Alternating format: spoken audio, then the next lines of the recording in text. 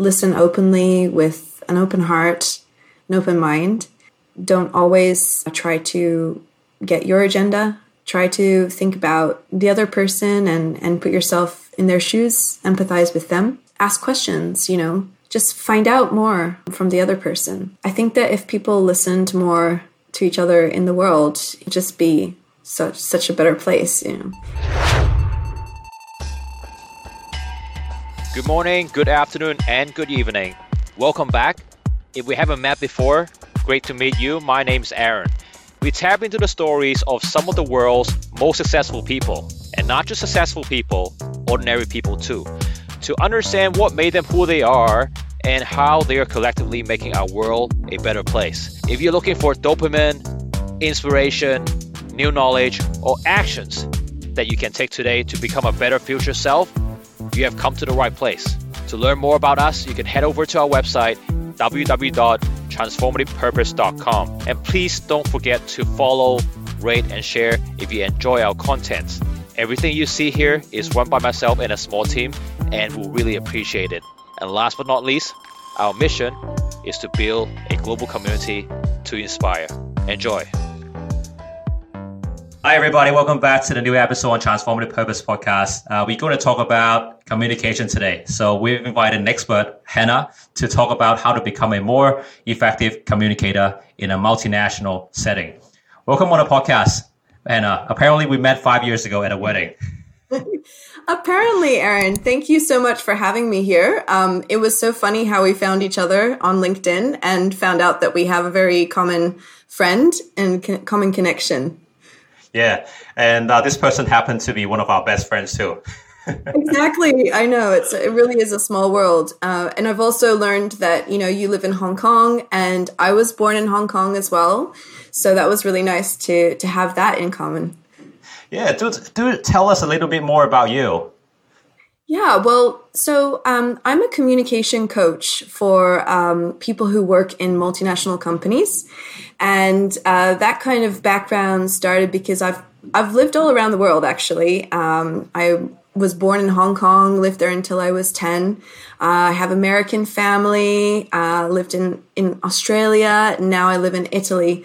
So I've been working with people from around the world in multinational settings for many, many years, teaching English. And a couple of years ago, I decided to move into more one-to-one focused coaching that I do now, focused on communication, yeah. Yeah. So does someone need to speak perfect English to be a effective communicator, or is that one of the communication myths? Absolutely not. They do not need to be a perfect communicator in English. No. That English is spoken by more people who weren't born as English speakers around the world nowadays. So actually, in business, people speak with more of an international English. And, one of the things that I try to help people realize is that they don't have to be perfect speakers of English to move forward in their careers and to speak in meetings. And once we get over this perfection myth, then we can really move forward with being effective in our communication. Communication is a two-way process. It involves at least two people. So listening is a huge part of that. And becoming a better communicator, we need to improve our listening skills, active listening skills. I know you've written a lot about that, Aaron, in some of your posts on LinkedIn. How important active listening is. Someone said there's a reason why we have 2 ears and a mouth. Exactly. That's right. Yeah. And I think a lot of people are hearing but not listening, aren't they? This different thing. So we need to really focus on being intentional with how we approach listening in a conversation. So that means, going in without distractions, not thinking about, what do I want to achieve from this conversation, but also being open to what the other person wants to achieve. Looking at their body language, is their facial expression actually matching what they're saying? Do they look uncomfortable? Are they folding their arms? And the other thing is just being open-minded about your communication. So being open about what the other person might want to really say to you and not judge them for that. You mentioned about international English. What is yeah. international English and what is English? Is there a difference between the two? That's such a good question. I think that international English is what people need to use to communicate functionally. So often, in my experience, when English teachers teach English as a language in a language school, they're teaching a lot of like colloquial phrases, idiomatic expressions. So they might teach, "Oh, I want to think outside the box," or "It's raining cats and dogs." Okay, these kind of phrases and stuff. But in an international setting, if you're speaking to people who don't know those phrases, right, you're not necessarily going to get your point across. Okay, so the point is that we want to focus on communicating clearly and with our audience in mind. So if you have an international audience in mind, you want to think about using language that the majority of people are going to understand instead of using impressive language, right? Like colloquial expressions. Because the outcome is quite different, right? I mean, you're not there, you're there to try to achieve a mutual outcome. You're not there to impress people. Exactly, yeah. That is one of the things. People think that they need to be impressive or sound smart by using a lot of also, kind of jargon, big words, right? And even myself as a native English speaker, I don't necessarily know all of the terms that might be related to someone's job. So when you speak to someone, you have to think about, who your audience is, what they might understand or know already. So you've touched on one of the common myths, which is around perfection. A lot of people think that we need to be perfect when we communicate in order to be a good communicator, and you think that's actually wrong. What are some of the top 3 common communication myths that you have come across and people should really try to stay away from? Yeah, I think another one that is a big mistake people make is trying to talk a lot. So they think that to be a good communicator, they need to talk a lot, they need to talk fast, when actually what we want is to put less effort on our audience. To our audience who's listening to us when we're speaking, they have to process a lot of information. So the better that we can reduce the amount that we talk and reduce the amount of words we use or ideas in one set sentence, for example, the easier it's going to be for our audience to understand us. So we always have to think about the process that our audience goes through in understanding our message and making it shorter and easier for them to get the message. So that's one of the main myths I would say. The other one we talked about was listening. Listening should be more important than speaking. And the third one was about using, let's say, intellectual language or trying to sound smart. At the end of the day, as I said, we always have to think about our audience. So don't think about ourselves and how we sound to others. We want to think about how they're going to get our message, okay, and try and make it the easiest for them to understand. Mm-hmm. So you mentioned you used to be a teacher. Now you've sort of moved away from that. You're doing more sort of one-on-one coaching with individual clients on how to help them become a better communicator, right? So how can somebody, so for our listeners on the call, how can they start improving their own communication? Are there books that they need to read, or is it more of a sort of the more practices they get, the better? Should they solicit more feedback from the listeners? What are some of the concrete steps someone can undertake to become better?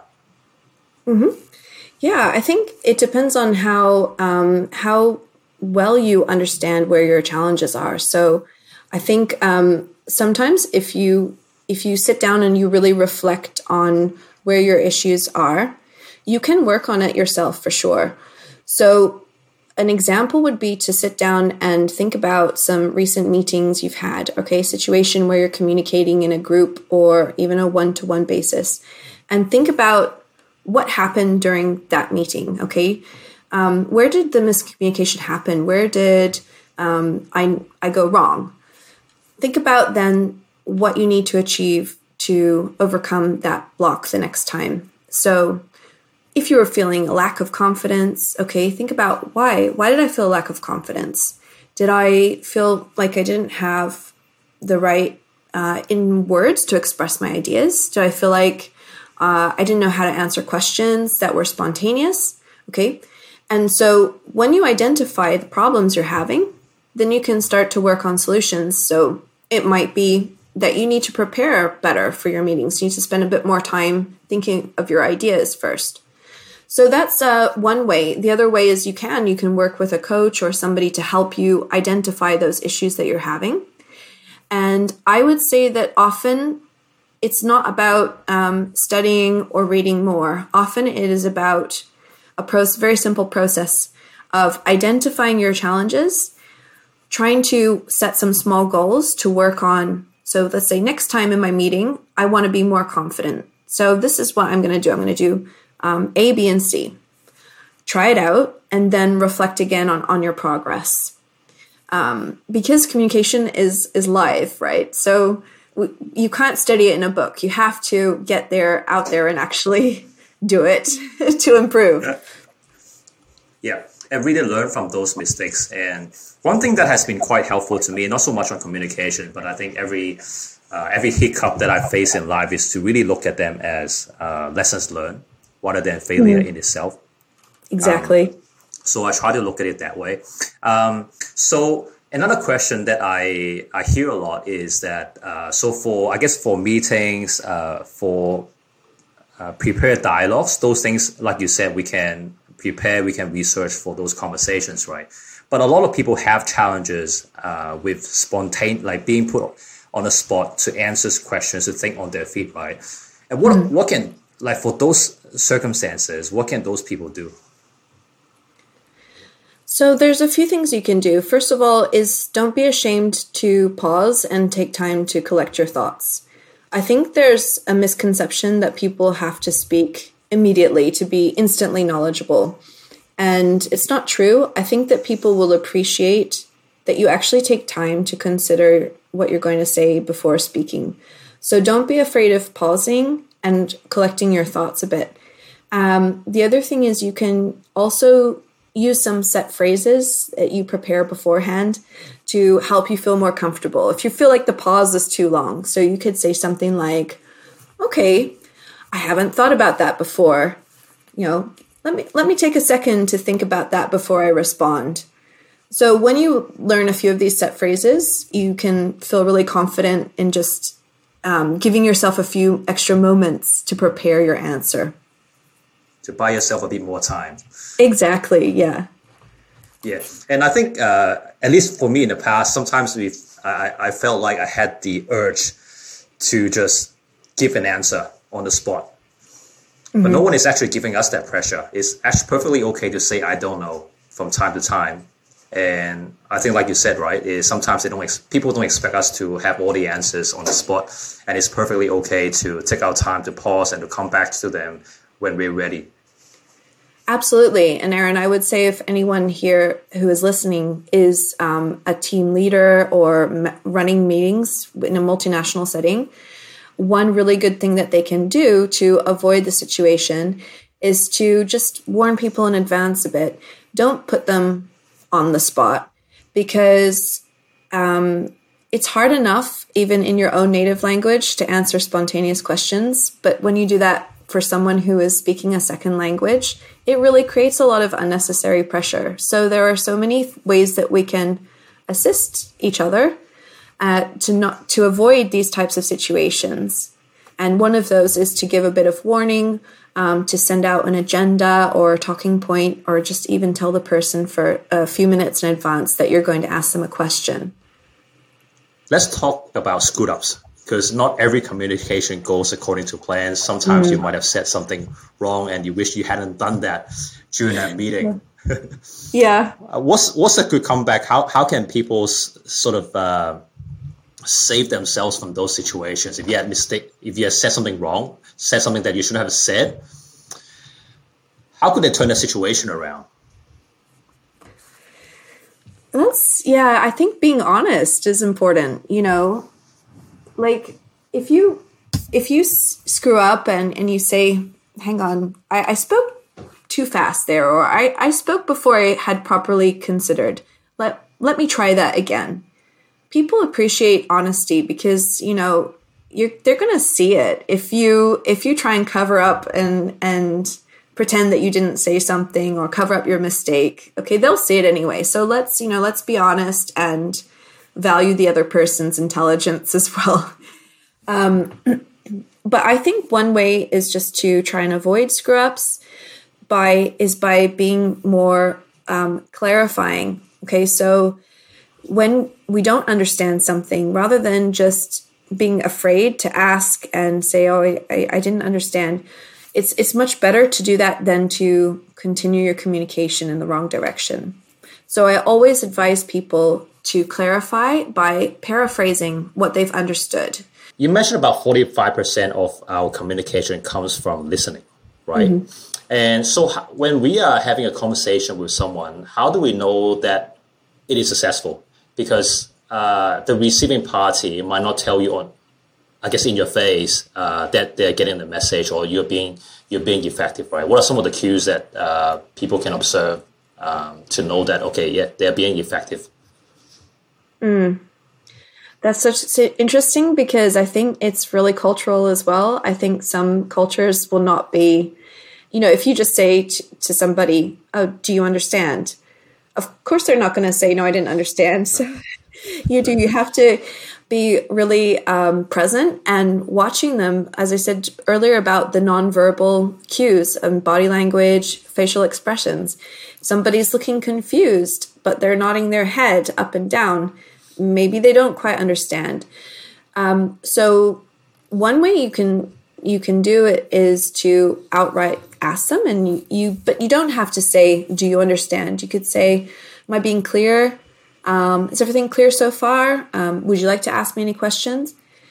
The other way is to continuously summarize or rephrase what you've said. So don't assume that the first time you've said something, it's going to be understood. At the end of your speaking, do a little recap and rephrase using different words what you've just said. Then check again if that person has really got it. I like what you just said. Don't assume that the first time you say something, people are going to understand. Mm-hmm. Usually when there's misunderstanding, it's never a one-party problem. It's usually both sides, right? Absolutely. Yes. Yeah. And it's not a bad thing when these miscommunication happen. I think we have to understand, as we're working in multinational settings most of the time, we have to expect that there are so many different nuances in people's culture that affect how they speak. So it's better to be open and upfront, just asking, are you following me, or clarifying yourself? Yeah. So you just gave an example of a question that we should avoid asking people. Do you understand me? So in a multinational setting, right, what are some of the big no-nos that you have come across? And are there any best practices that you would normally suggest other people to follow in a multinational setting? Yeah, absolutely. I think the best practices would be, like best practice that we follow usually for any meeting, is to give lots of advance notice about it. So sending out an agenda before your meeting with your talking points and letting people know if you want them to participate in something. So giving them that extra time to prepare is really important. And then, of course, at the beginning of your meeting, just outlining what you're going to talk about, but also establish some ground rules. Okay, so especially in a multinational setting, not everybody will be used to openly asking questions or waiting for a particular part of the meeting to ask questions. So just saying, okay, in today's meeting, I'm gonna talk about this, and then I'm gonna open up for questions. So please feel free. We welcome questions, because some cultures, people don't welcome questions. There's a hierarchy. So we want to be open about the way that we're going to run the meeting and say, this is acceptable and this is how we're going to have it. And then, of course, throughout the meeting, just giving lots of opportunities for input, not only spoken, but maybe some written input as well. So at the end of the meeting, you could send out a summary and invite feedback through writing. Again, people might not feel comfortable speaking openly in the meeting, and they might feel more comfortable giving feedback at the end. So just giving lots of different ways for people to participate that might not always be that they have to speak in front of a big group of people on the spot. Yeah, very handy. Around building up confidence and how to speak up, and I tend to hear this a lot more from introverts or from females in particular about speaking up in front of a big audience, right? How could somebody, assuming that their first language might not be English, how could they build up their confidence and be able to speak up in front of a big group? I think that confidence, it means something different for everyone. So for me, confidence is the self-belief that I can handle a situation. And I know that for a lot of women, it's really hard to speak up because being assertive can be seen as, being aggressive in some cultures. And if you don't feel like you have the permission to speak up freely, that can stop you. So if you don't speak English as a first language, I recommend building some tools and strategies that help you to speak up. So that might be looking at your meeting agenda, if you have that in advance, and thinking about and planning where you might want to interact, okay? And preparing things that you might want to say first, and thinking about how you might participate. So, for example, I recommend like the piggyback. I call it the piggyback technique. So for somebody who doesn't feel confident just putting their hand up first and giving their opinion, they can wait for a colleague to say something, and then they can start talking by supporting what the other person has said and agreeing or disagreeing with them. So when you identify a few different ways that you can participate that feel comfortable with you, you can use these techniques and practice them first, like prepare them. Then you're going to be much more confident when you're in the real life setting. Yeah. And the best way, is there a good way to start this, I guess, small chat? Or because I read somewhere, I forgot whether you wrote it or someone else wrote it, which is try to avoid saying, I think, blah, blah, blah, blah, blah, because we start a sentence where I think, it diminishes our confidence. I was wondering, in your experience, right, what if someone were to chime in on an idea during a business setting, what's a better way to start these small chats? I think it just so depends on the situation. When we use I think, we're kind of softening our entrance into the chat. So if you do that, it might be because you don't want to offend the other person, okay, because you're disagreeing with them. It depends on the impression that you want to give in your meeting. So doing that will soften your agreement or disagreement. If you want to be stronger and more assertive, you could say, I believe, or this is. So you can just start with a fact. But again, that can sound too strong in some cases. So I think you have to really be aware of the situation and the people in the room. Because the reason I'm asking this question is because I've also faced similar situations when I was, I guess, younger. I moved to Australia in my teen years. I was 18, 19. And obviously, I was doing quite well in Hong Kong, but I was never like compared to native English speakers, my English proficiency was not quite there. So when I was put in front of smart speakers, fast speakers, I would tend to hold myself, and I would tend to not speak.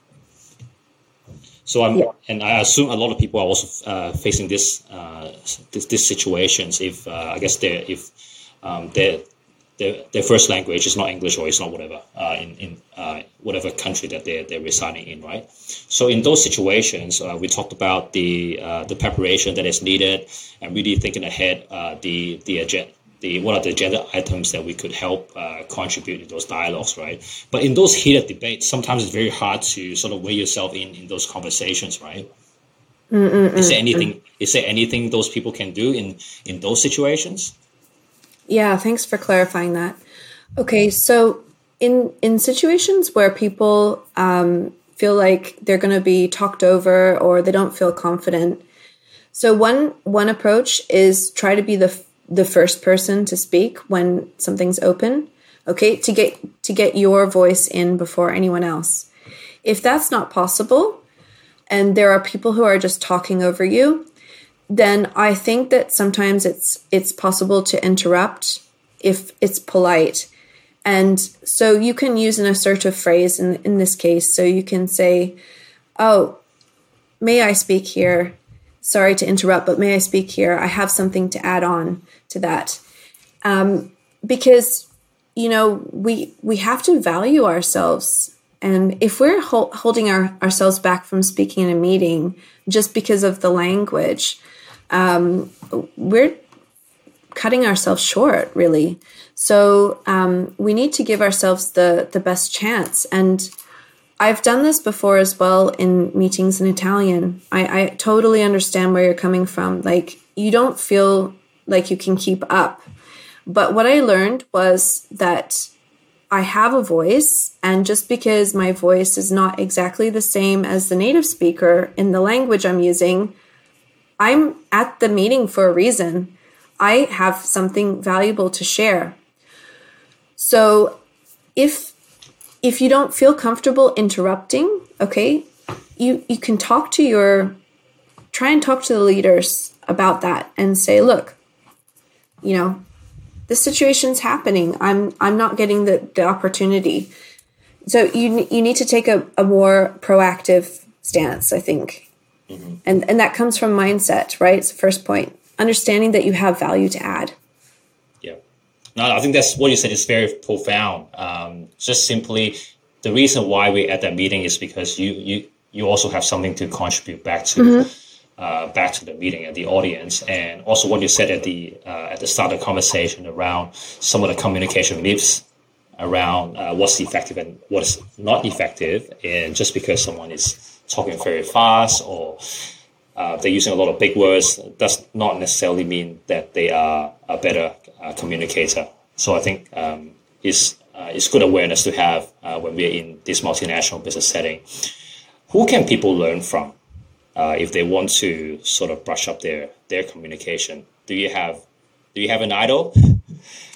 Do you have a role model? Oh gosh, I mean, if I want to look at good speakers, I love watching, TED Talks. That's the classic. You have some amazing speakers there. Like, I think Amy Cuddy is one who I like to watch. She talks about using positive body language to be more assertive. But I would say, find somebody who you see in real life often communicating. So there might be somebody who you look up to in a meeting and you go, wow, this person sounds great, or this person always has a really good presence, and just copy them. Notice what they do, right? So what is it that you like about their communication style? Do they sound confident? What is it that makes them sound confident? Do they use, I'm thinking actually now about somebody that I work with frequently, who I love her communication style because she's very empathetic. She always responds by acknowledging what the other person has said, and she's a fantastic listener. So I model myself a little bit off her, and I try to pick up things and repeat them the way that she communicates because I love her style. So let's find people who are in our circle so that we can continuously learn and from them. Have you got anyone, Aaron, who you like, who communicates well? I would have to say it's probably the GM who hired me back in 2011. So I got my first full-time consulting job back in Asia. I was working in Sydney at the time, and he flew me to Melbourne and then flew me to Hong Kong for interviews. Probably one of the most empathetic leaders I've come across. Even my current manager, Microsoft, she's been great. So Microsoft's got a great culture. So we've got a framework called Model Coach Care for all the manager. And actually 2/3 of our performance management is around working with people and helping people to succeed. So that also helps, I think, in terms of driving that collaborative culture. So my current manager and the general manager who hired me almost 10 years ago has got incredibly high emotional intelligence. A big fan of the work from Daniel Goleman.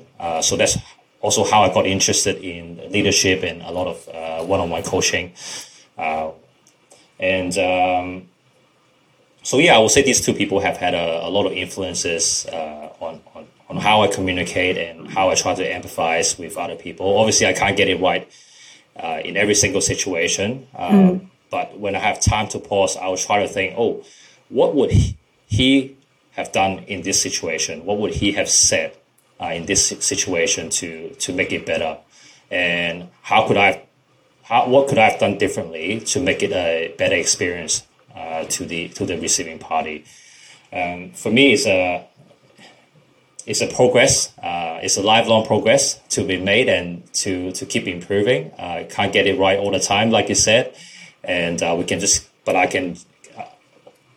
the better thing to do is to identify the situation, like you said, reflect on it, and think about what we could have done differently to make it a better experience for the receiver.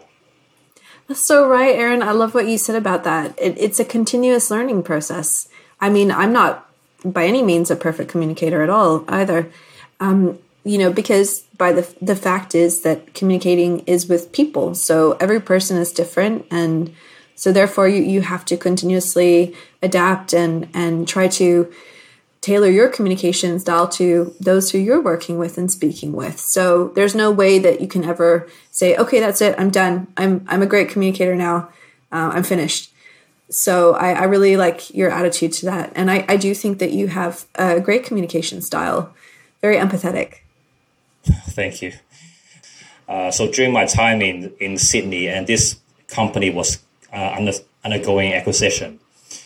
So I was working with a team of consultants, and one of them is a Korean woman. She was very quiet, so I wouldn't say we had a very intimate relationship, very close relationship at work.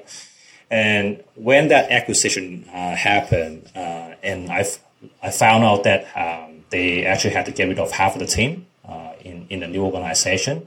So she just pulled me aside into a conference room, and I didn't know what was coming. And the next thing I knew was she broke down in front of me. She started crying, tearing up, and then she told me that she got let go. And on the same day, her fiance also called off the wedding. So it was a terrible time for her. But that was one of the times where I was put on the spot, but I did not know how to react.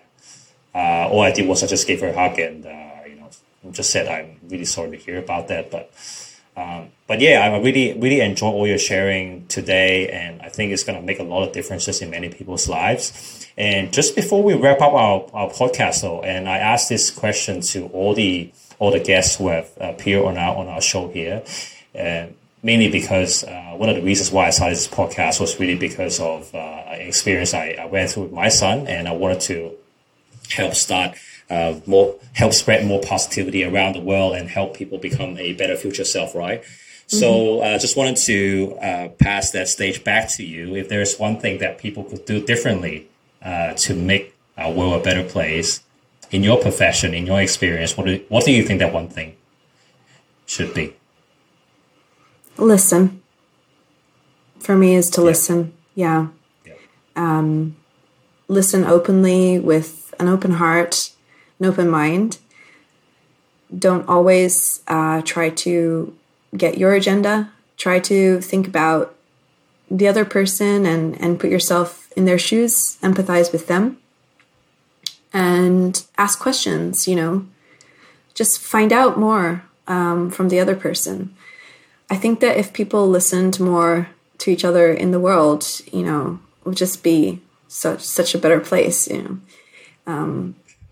We're all connected. That's, if anything, has taught me in my life living in different countries. It's like language is, many people see it as a barrier, right? But we're all human at the end of the day. We all have the same emotions. Language stops us from being able to express it in the same way. Maybe. So when you are speaking to somebody who has a different mother tongue or a native language to you, just be aware that just because they're not expressing themselves in the way that you might expect something to be expressed, they still have the same emotion, the same feelings. So we need to treat them the same way and just be open-minded about that. Yeah. Very well said. Thank you, Hannah. And one of the things I like to say is that if we could communicate with my 3-year-old son with limited vocabularies and limited language, right, we can really communicate to anyone on this planet. Exactly, right? I have a 2-year-old daughter too, Aaron, and mainly when I see that she's struggling to communicate, I just have to listen and think, okay, what is she telling me that she can't say through her words? So what is her body language telling me? What is her emotion telling me? And just try to work through that. Having children is probably the biggest lesson you can have in communication. Yeah, for sure. Hey, thank you so much for coming on our podcast again and sharing all the stories and insights about how to become a better communicator in a multinational setting. And I hope you keep well with your family. And I can't wait to meet you guys again in Hong Kong. Maybe sometime when travel opens up again, we'll travel to Italy and meet you guys. Thanks, Aaron. It's been such a pleasure. Thank you so much for having me on today. It's been a great chat. Likewise. Take care. Bye. I hope you enjoyed the chat. I always say our life is very much like discovering what the next chapter is in our own book. And what we do today can change the narrative in the next chapter. Our life, given by nature, is short, but it's not the duration that matters. What matters more is how many meaningful things we can do and how many people we can help in our life. I hope you have gotten some inspiration and new ideas about what you can do differently today. And as you are doing it, remember to also change the ecosystem so that you can sustain it. I firmly believe our world will be a much better place if all of us are focusing on becoming a better future self together with the people we love. See you in the next episode.